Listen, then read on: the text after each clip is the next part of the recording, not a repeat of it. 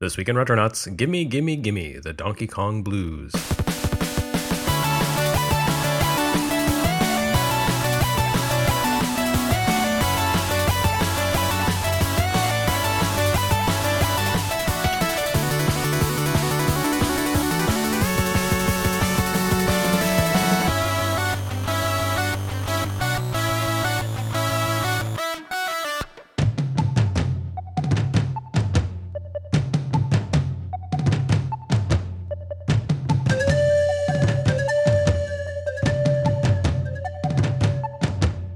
One of the great enduring mysteries of video games is, why on earth has Nintendo never republished one of the most important creations of its entire existence?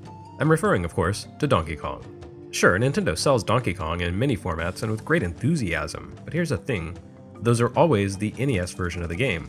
The compromised NES version, which skips an entire level, presents a compressed rendition of stage layouts that originally were designed along a vertical axis, and omits the eye-catching opening animation that sets the stage for the action by depicting Kong's destruction of the Stage 1 girder assembly.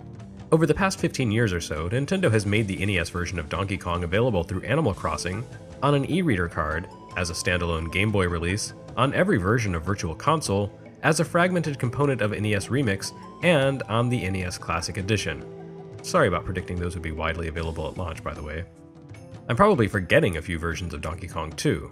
There was one distributed a few years back in the UK as a built-in ROM for the Wii console, which Nintendo hacked to restore the missing stage and some animations. But aside from a limited-time promotional download for 3DS owners, that revision has never been available widely. However, a proper conversion of the actual original Donkey Kong arcade game itself has only ever been available to purchase and own once, and never on its own. Rare slipped it into Donkey Kong 64 as a hidden unlockable back in 1999, which honestly is probably the best thing about Donkey Kong 64. And no, that's not me throwing shade at DK64, I'm not really a fan of the game, but it's not terrible. It's just that the arcade version of Donkey Kong is one of the most significant video game releases of all time, and its ongoing absence from any home lineup published by the company that built its entire corporate empire on that game remains a glaring, inexplicable hole in history. A banana yellow cartridge is all well and good, but the real treasure of DK64 was the code for a precious artifact of video games as a medium.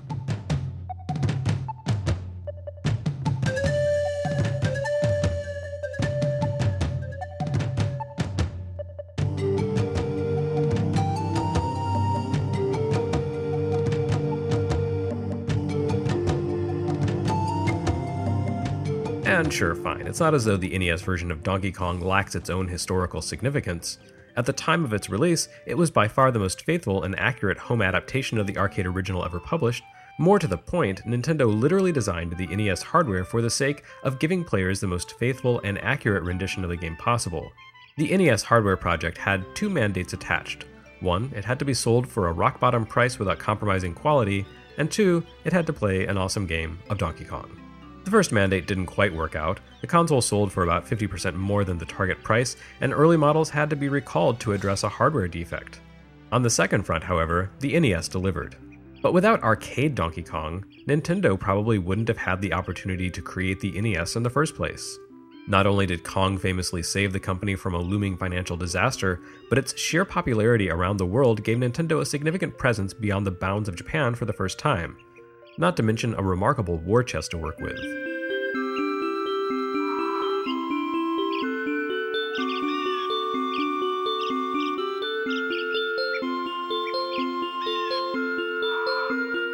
And it was an innovative work in its own right. Not only did it introduce two of gaming's most enduring characters, it also defined the platformer genre. And as Retronauts regular Chris Kohler is fond of explaining, it helped establish the importance of a narrative framework for games by breaking its endless loop play cycle into a 4-chapter tale. So why the absence? Whither the vacancy in Nintendo's release lineup? When Nintendo announced Virtual Console Arcade back at GDC 2009, they should have led with Donkey Kong front and center. Yet for some strange reason, none of the company's classic coin-ops ever appear for play in any format. Not just Donkey Kong, but Donkey Kong Jr. and 3, Mario Bros., Punch-Out!, and even more obscure fare like Arm Wrestling or Sky Skipper. It's all just missing. No one can really say why Nintendo does anything it does, of course. The company seems to regard the idea of transparency as a tragic thing that only happens to other people. And aside from the occasional PR-curated interview, mere mortals have never had much opportunity to peer into the mysterious inner workings of the company. Still, the continuing absence of Nintendo's arcade productions may potentially be explained by a simple concept: rights issues.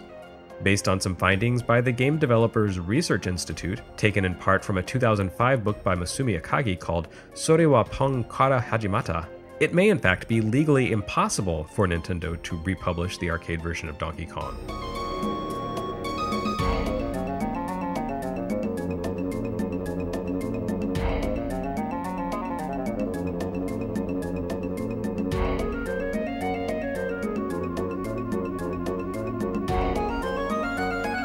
To understand this, you need to rewind to the 70s, when Nintendo first entered the gaming market.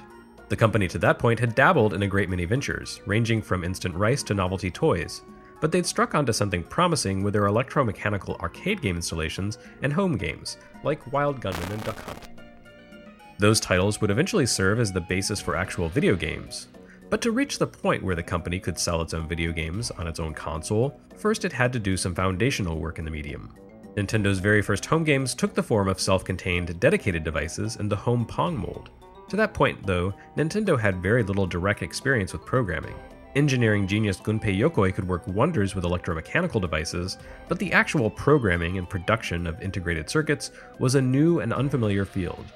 So, like most companies entering the video game space at the time, Nintendo allied itself with firms that could handle the nuts and bolts of creating video game code.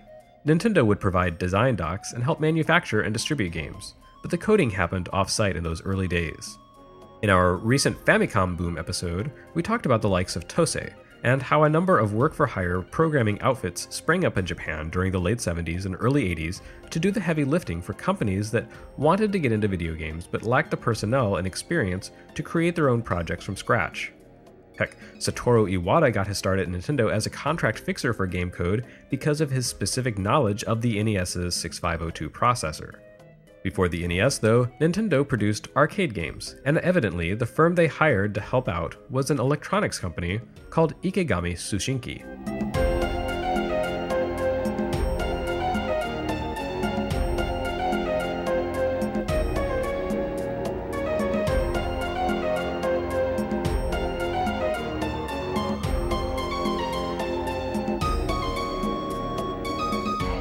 While there's no confirmed list of games Ikegami assembled for Nintendo, their logo definitely shows up in Donkey Kong as well as Radar Scope, the game whose sales shortfall prompted Nintendo to design Donkey Kong in the first place. The involvement of Ikegami in these games doesn't lessen the fact that they were Nintendo creations through and through. The concept and design for Donkey Kong came from Shigeru Miyamoto, and Miyamoto led the creative development of the game. It's unquestionably his creation. Ikegami's role appears to have simply been to take those concepts, turn them into code, and churn out several thousand arcade boards for the machines. That's not to minimize their contribution either, since it was a very sophisticated game concept, and they totally knocked it out of the park. But their role was to Miyamoto's as a construction crew to an architect. According to the GDRI's research, all was well and good until Donkey Kong became a huge hit. The initial run of a few thousand arcade boards suddenly proved inadequate when operators around the world began clamoring for more. So, according to the court records, Nintendo went ahead and produced tens of thousands of additional Donkey Kong boards without bothering to consult Ikegami. If this sounds sleazy, keep in mind that intellectual property law regarding game code hadn't really been defined as of 1981, especially not in Japan. Did Ikegami own the code to Donkey Kong, or did Nintendo? You can certainly understand why Nintendo, who designed and distributed the game and paid Ikegami money to do the in-betweening, might have regarded it as their uncontested property. And they were by no means the only company to have had that point of view. And when it came time to create a sequel, Nintendo evidently decided it had become time to bring coding in-house. So they reverse-engineered the Donkey Kong board and used their findings to create its sequel themselves, thus Donkey Kong Jr., and without Ikegami's involvement.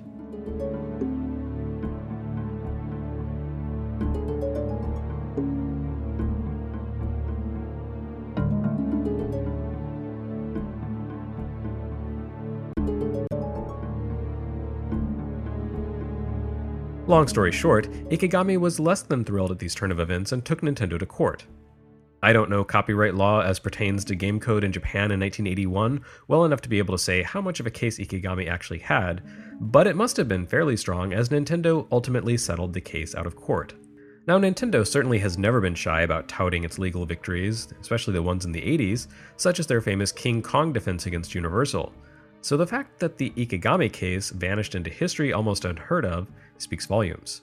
According to Akagi's book, Ikegami opened the case in 1983, and it wasn't settled until 1990. It's also impossible to say what the actual outcome of that settlement was. But given that Japanese courts ultimately decided that game program code qualifies as original content that merits copyright protection in 1989, it's not unreasonable to assume that the settlement a year later didn't really work out in Nintendo's favor.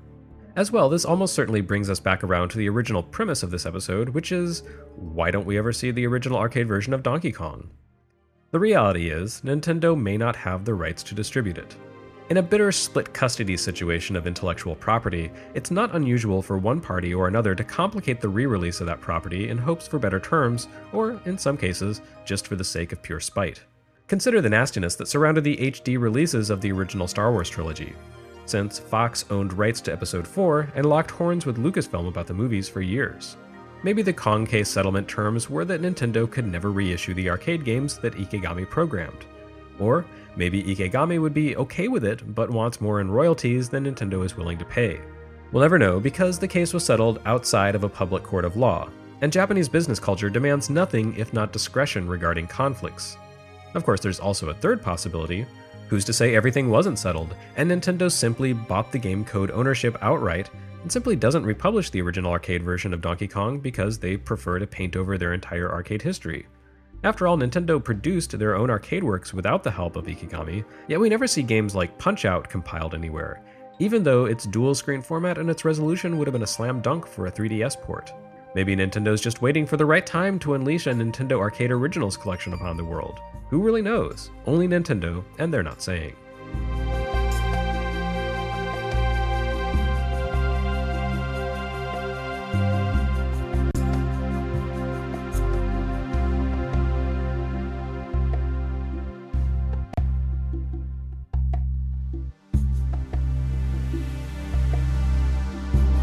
These days, Ikegami Tsushinki is still around, still producing high-end video products and broadcast electronics. Their corporate site says nothing about video games, though. Still, Donkey Kong wasn't the end of their work as a silent hit squad for arcade manufacturers. Ikegami is known to have produced 2 games for Sega around 1982 and 83. The first, Zaxxon, upheld the company's reputation for technical excellence. It was a complex and great-looking isometric shooter that sent players battling through a fixed, 3-dimensional space.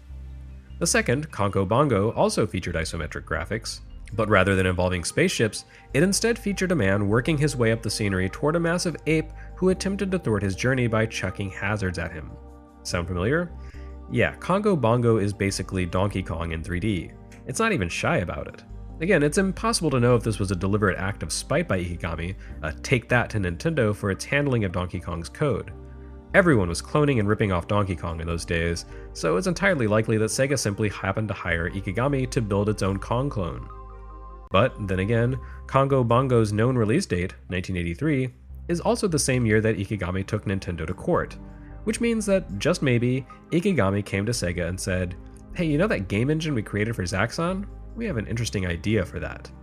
In any case, both Sega and Nintendo entered the home console market as first-party rivals that same year, 1983. If nothing else, the common connection between Donkey Kong and Congo Bongo just adds another layer of depth to what would become gaming's most interesting and longest-running rivalry. In the meantime, the status of Donkey Kong's arcade code remains shrouded in uncertainty. It makes for an interesting anecdote, but it does suck that such a significant video game creation appears to be locked away behind a decades-old copyright dispute and legal paperwork. For Retronauts, this is Jeremy Parrish. Check us out at retronauts.com, on iTunes, and on Patreon to help enable us to continue creating podcasts like this one. We'll be back next week with a full-length episode.